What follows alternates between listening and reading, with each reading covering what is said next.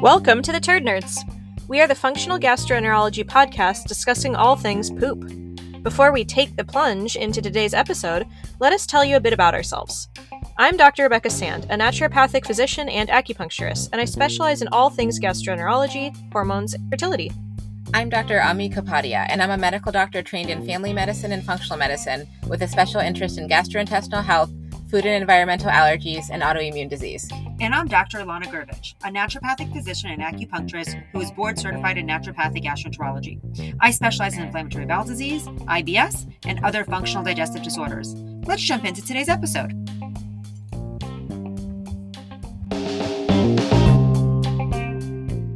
The following discussion is for educational purposes only and not intended to diagnose or treat any diseases or conditions. Please consult your doctor before incorporating any of this information into your care. The information presented on this podcast is not medical advice.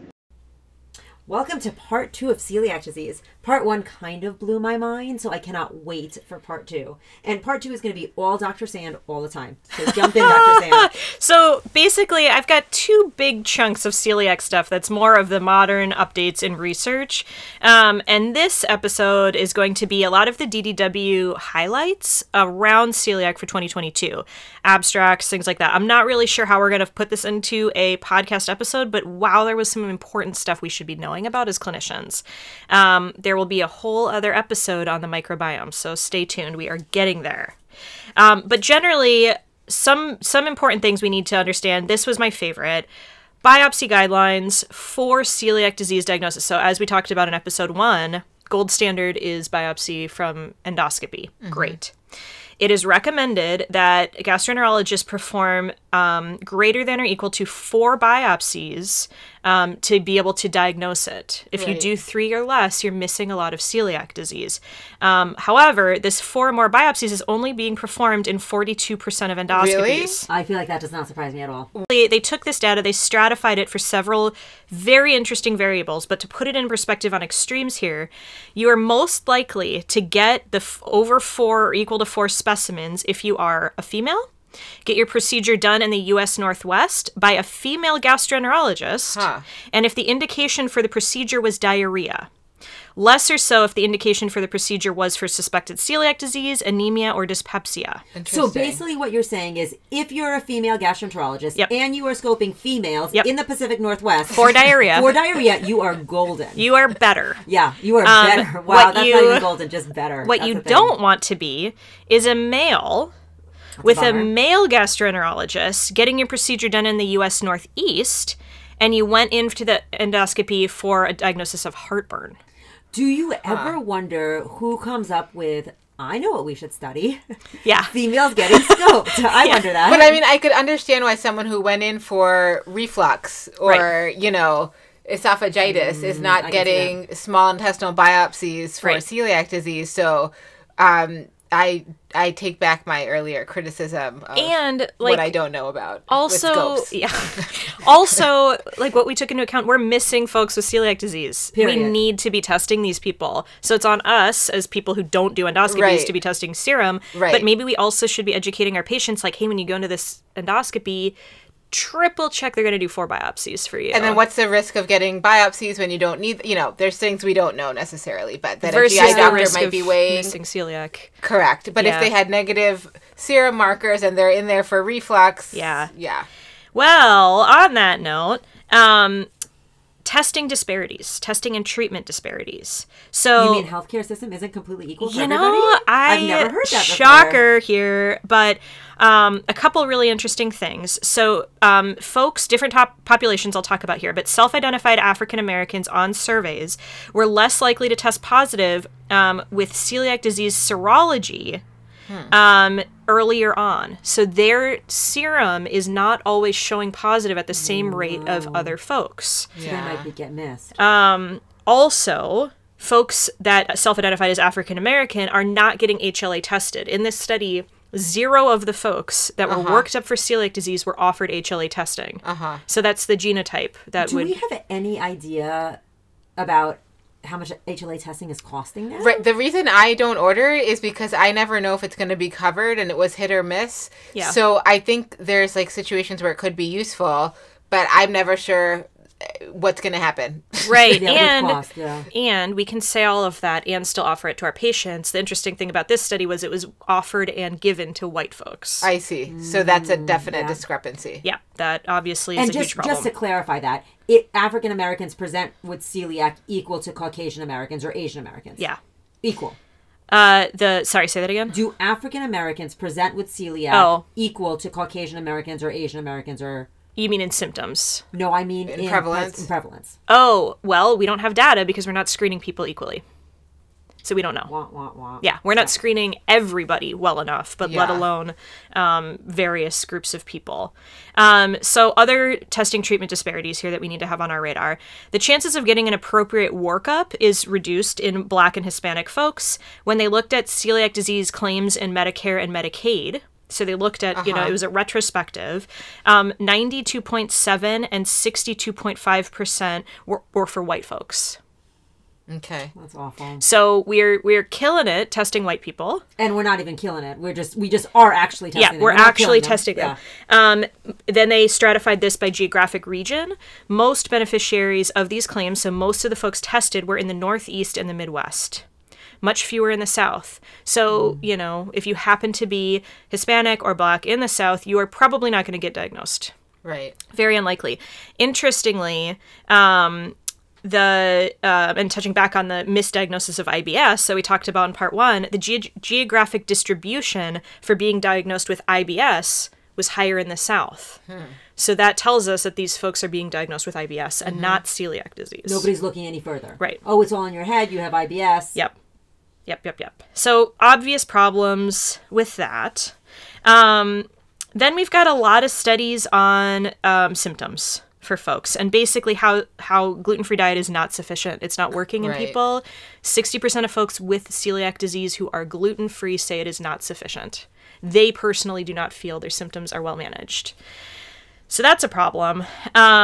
Following and more sort of discrepancies here, they followed 212 celiac disease patients for 5 years who all agreed to follow a strict gluten-free diet and had regular checkups with the study team. Half of them were symptomatic during the first 5 years, many with the main symptom that caused them to get diagnosed. So that's significant. The biggest takeaway from this study was that being male was significantly associated with lower risk of being symptomatic. So just by being a gendered male, you don't have as many symptoms, or you don't get better.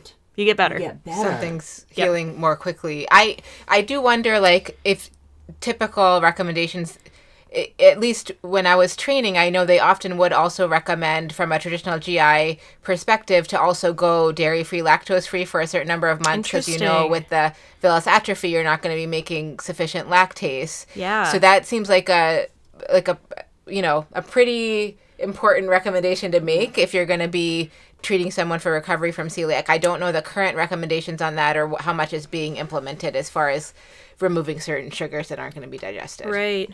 Yeah, and just the overall inflammation load, on folks we need to consider. That's so funny because where my brain went, I went somewhere totally different. I was thinking, I popped into the estrobolone, right? The estrobolone is a part of the microbiome, which I know we're not about to talk about till a later episode. I'm going to say it. And I was like, is it because the estrobolone or the hormonal microbiome makeup has more pushing towards testosterone? Testosterone is anabolic, right? It builds. Right. And so does testosterone help improve recovery? That's where I went. There are some interesting things coming out about testosterone and the microbiome. I mean, of course, there's an interplay.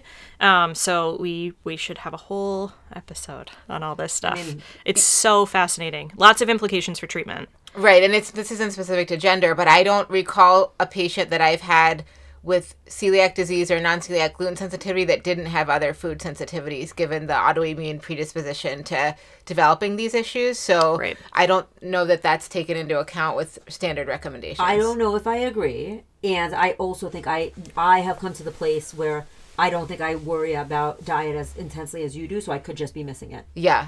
But I feel like, I don't have a lot of other food intolerances with my non-celiac gluten sensitivity. That's interesting. Right. And I think when we're talking anything about gender or sex in studies, huge bias against self-identified gender versus biological sex, and who we're choosing to study and what we allow for identified gender in studies. That's totally true. That is a big deficiency in studies right now.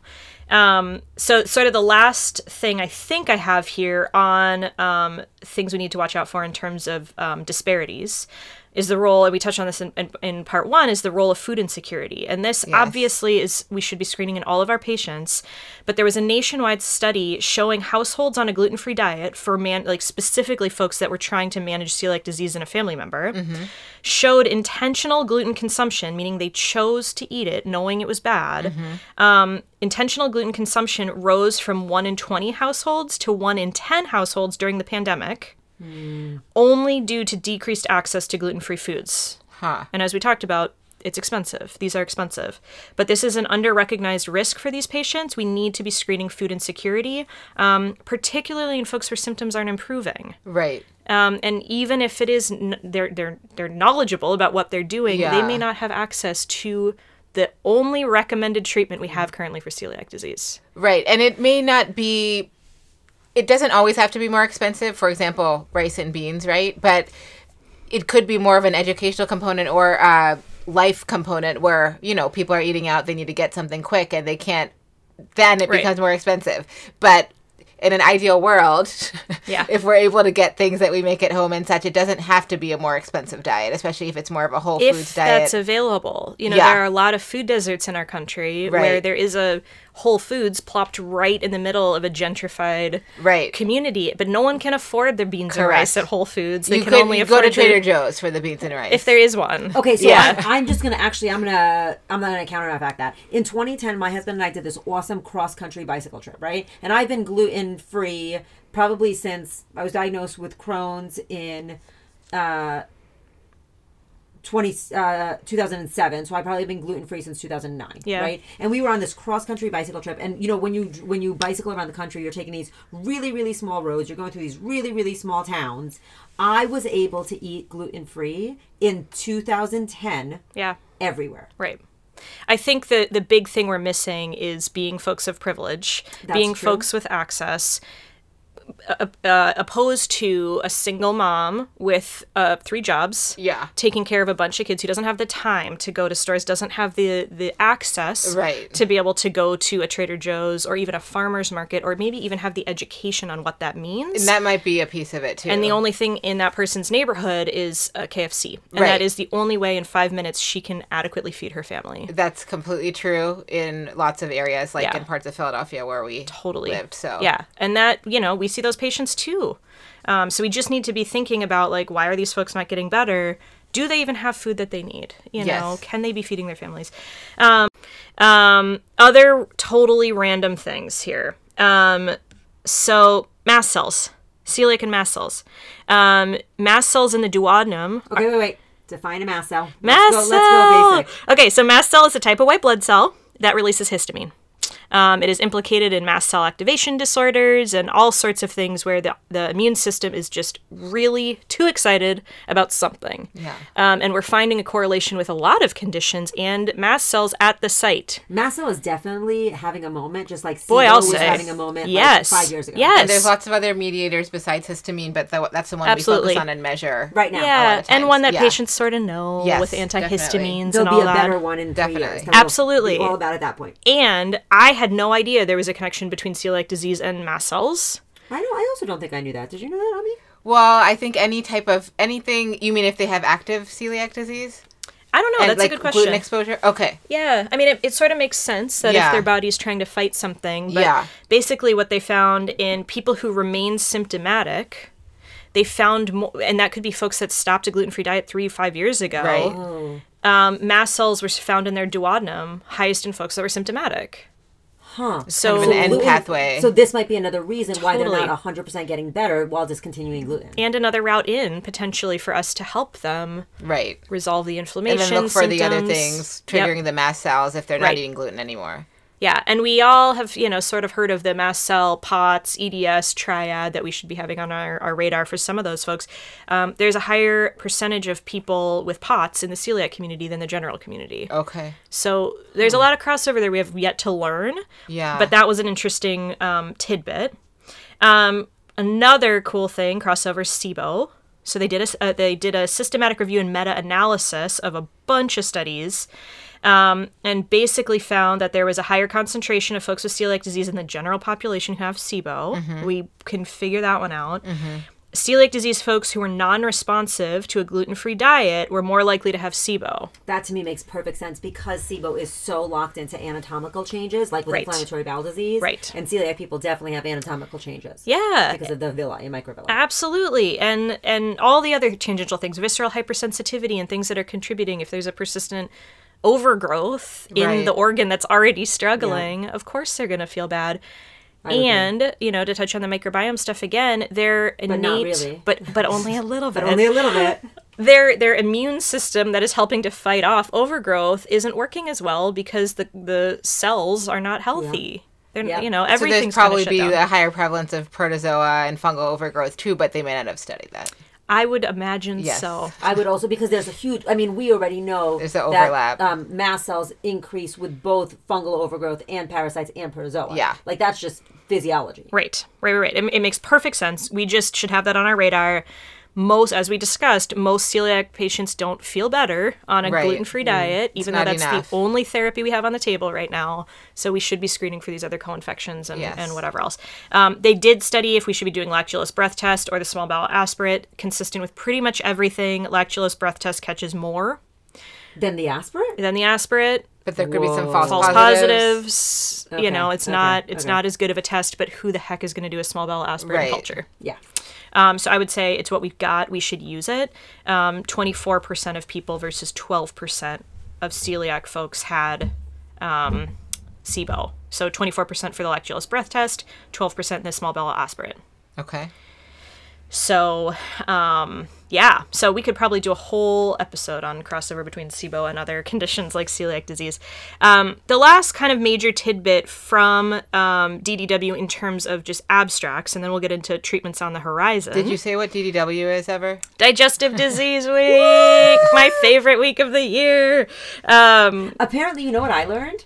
I learned that DDW is like mainly a West Coast thing. Oh. And then there's the American College of Gastroenterology, which is mainly on the East Coast. And so like gastros from the East Coast, they're like, oh, I'm not going to do the schlep to DDW. Got it. But West Coast gastros, they're like, DDW, I'm not going to schlep to American College of Gastroenterology. Absolutely. Well, I guess I'm a loyalist for DDW. There you go. Until I move East Coast or something. Celiac disease and neoplasm risk, which goes back to our discussion on informed consent for testing. Right. So they're seeing associations between celiac disease and different types of neoplasms, but we do not know the mechanisms of this yet. So basically, we're just seeing there's a correlation. You are more likely, if you have celiac disease, to get small bowel cancers, bile duct cancers, endocrine, and lymphoma. You are less likely to get respiratory and anal cancers. Okay.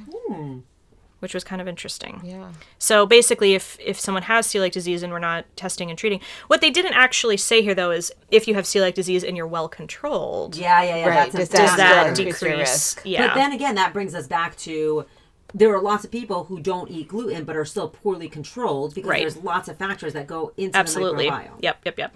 100%. Which is that? You think this should bring us to what we do? You diagnose, you cut out gluten. What do we I know. Do? Yeah. I mean, I am lost. Obviously, I think we're all making it up. The only treatment we have on the table that's recommended is a gluten-free diet. We know that's not working. Right. They did announce... No. We know that it's not that it's not working. Right. Sometimes it's just not enough. It's not enough. Maybe correct. Definitely people. Working. Correct. Right. It's not enough to help people necessarily feel better. Yeah. It's absolutely necessary. Right. For disease progression, or stopping disease progression. So big announcements at this conference this year were 2 drugs on the horizon for celiac disease treatment. So now potentially drugs in addition to a gluten-free diet. So there's a biotech company that has a new drug that is moving into phase 2 trials. And very interestingly, this drug trains the liver to ignore the immune response to gliadin in what about celiac the other patients. organs? Those don't matter. I mean, those don't matter. I think it's coming from the liver. That signal comes from the liver to attack. I see. While leaving healthy elements of the immune system intact. So basically it reduces that attack on gliadin when you eat it. So I'm just going to, I've been in medicine at this point long enough where I know that sometimes a phase 2 clinical trial is still a wah. Absolutely. So I just want to say that. There's only been one drug ever that made it to phase 3 for celiac disease.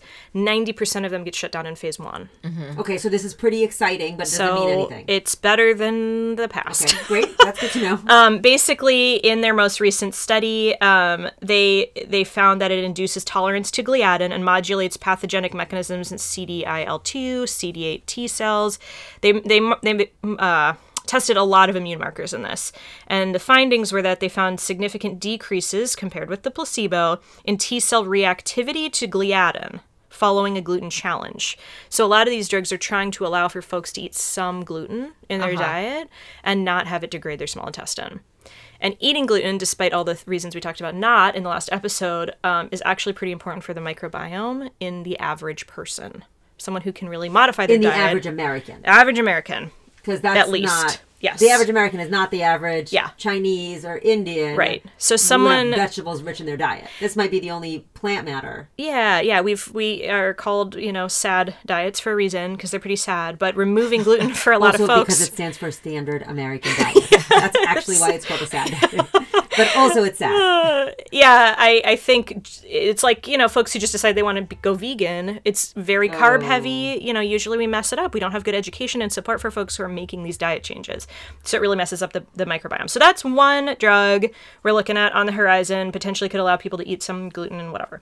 The next one was a celiac shield study, which is a combination of 2 enzymes that degrade the gluten in the stomach. You take it with meals. It's in phase 2. And basically, this one showed in their studies that it reduced that villus to crypt ratio. All right.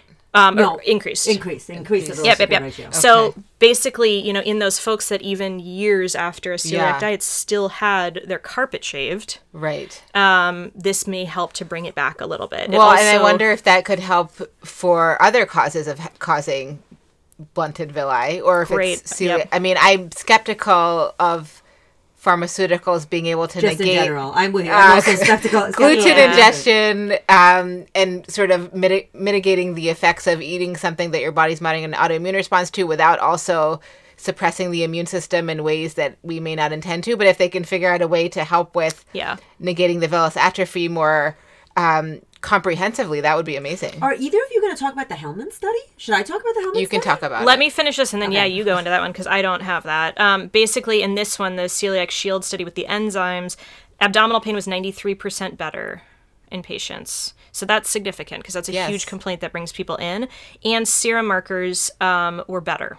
So it was the villus to crypt ratio, serum markers, and symptoms were improved with taking this. Everything.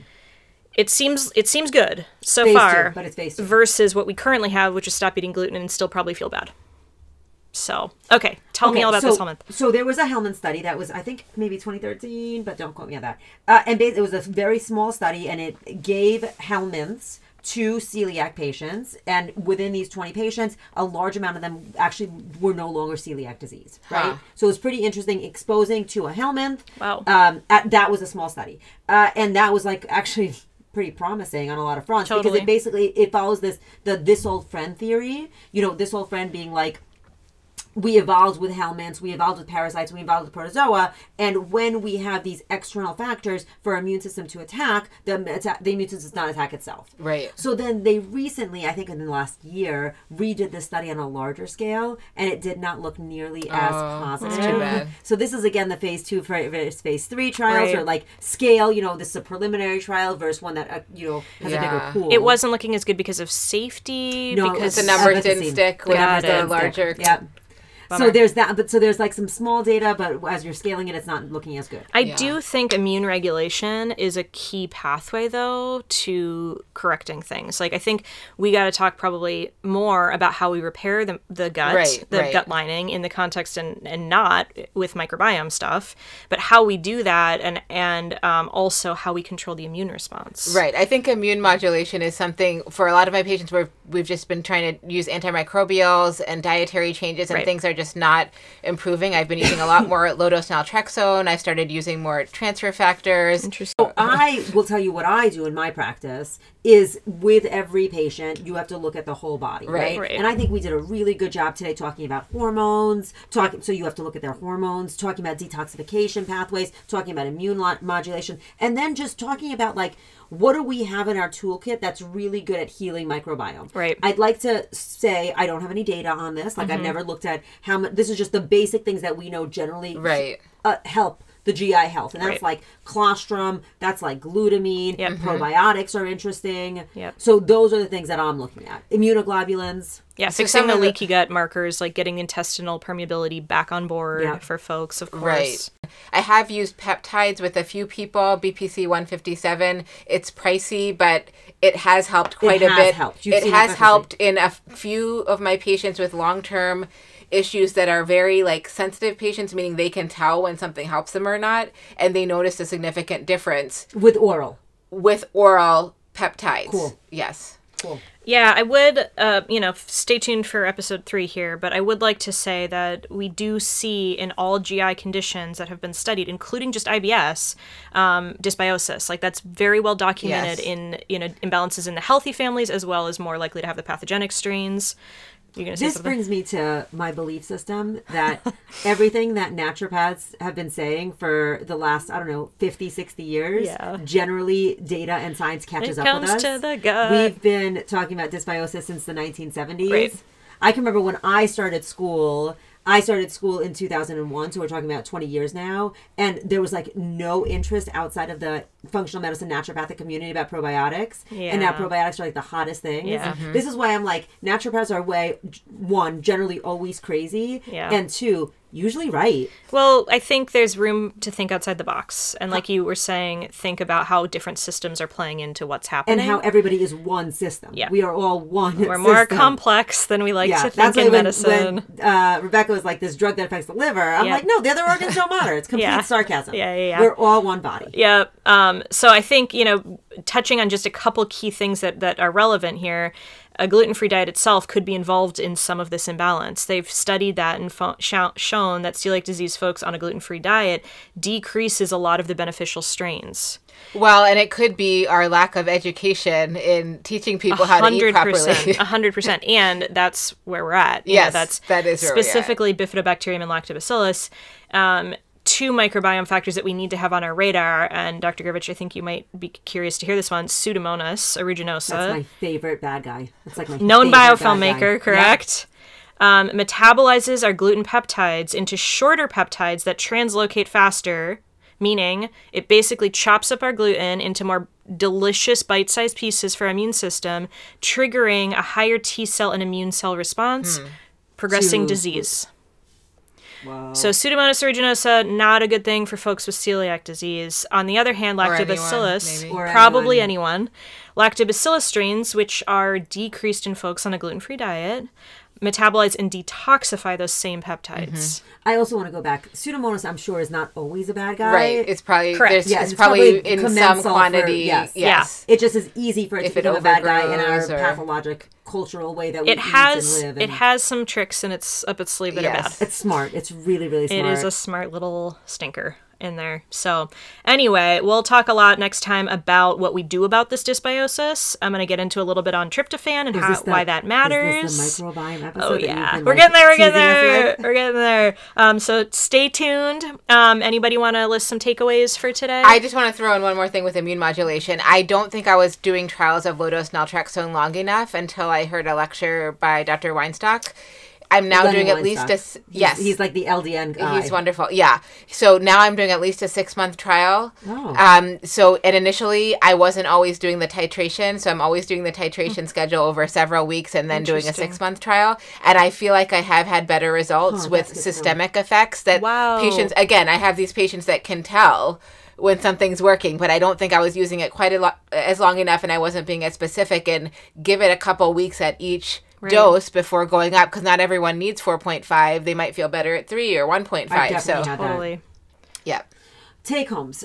Take homes are, lots of people are getting missed. That's a take home.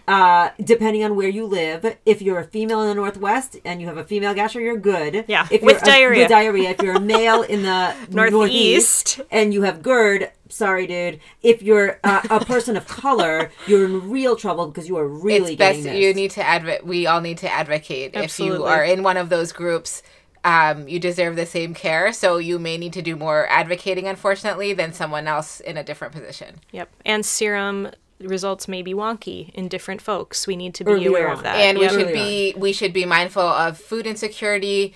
You know, depending on what area you work in and live in, we don't want to forget, like, our patients might not be living and working in that same area, and be mindful of obstacles that we may not think of. You mean everybody doesn't live in Portland, Oregon? And they don't have a Whole Foods Shops every at a 5 Whole minutes Foods? down the street, or even a Trader Joe's, which we're, we have our own preferences of even which of those we think are good enough for us. Yep. So. And then don't forget about hormones. Hormones do play a part. That's why men seem to heal up a little bit faster than women. But Potentially, and or there are a lot of cultural And then factors, access to care, you know. And then instead of cleaning up our food supply and reducing pesticide use, we will hopefully have a drug that we can take. That is the American way. Lots of drugs, and then screen for SIBO, have discussions about vaccines, particularly in children. Also, you should probably cut out dairy initially upon healing, because there might be some issues with lactase. Depending on where your family is from, 90+% of you will become lactose intolerant as you get older. Ooh. Not everyone, but depending what ethnicity you are.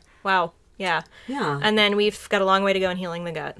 Yep, and a gluten-free diet is the only treatment that we have, and it's mandatory for everybody, but for lots of people, it's not enough. It's not enough. Okay, great episode, guys. Awesome. I learned a ton. Thank you. Thanks. Bye. Thanks for joining us today. Stay tuned. We release episodes every 2 weeks. If you like this episode, please subscribe, and don't forget to rate and review us to help spread the turd nerd word.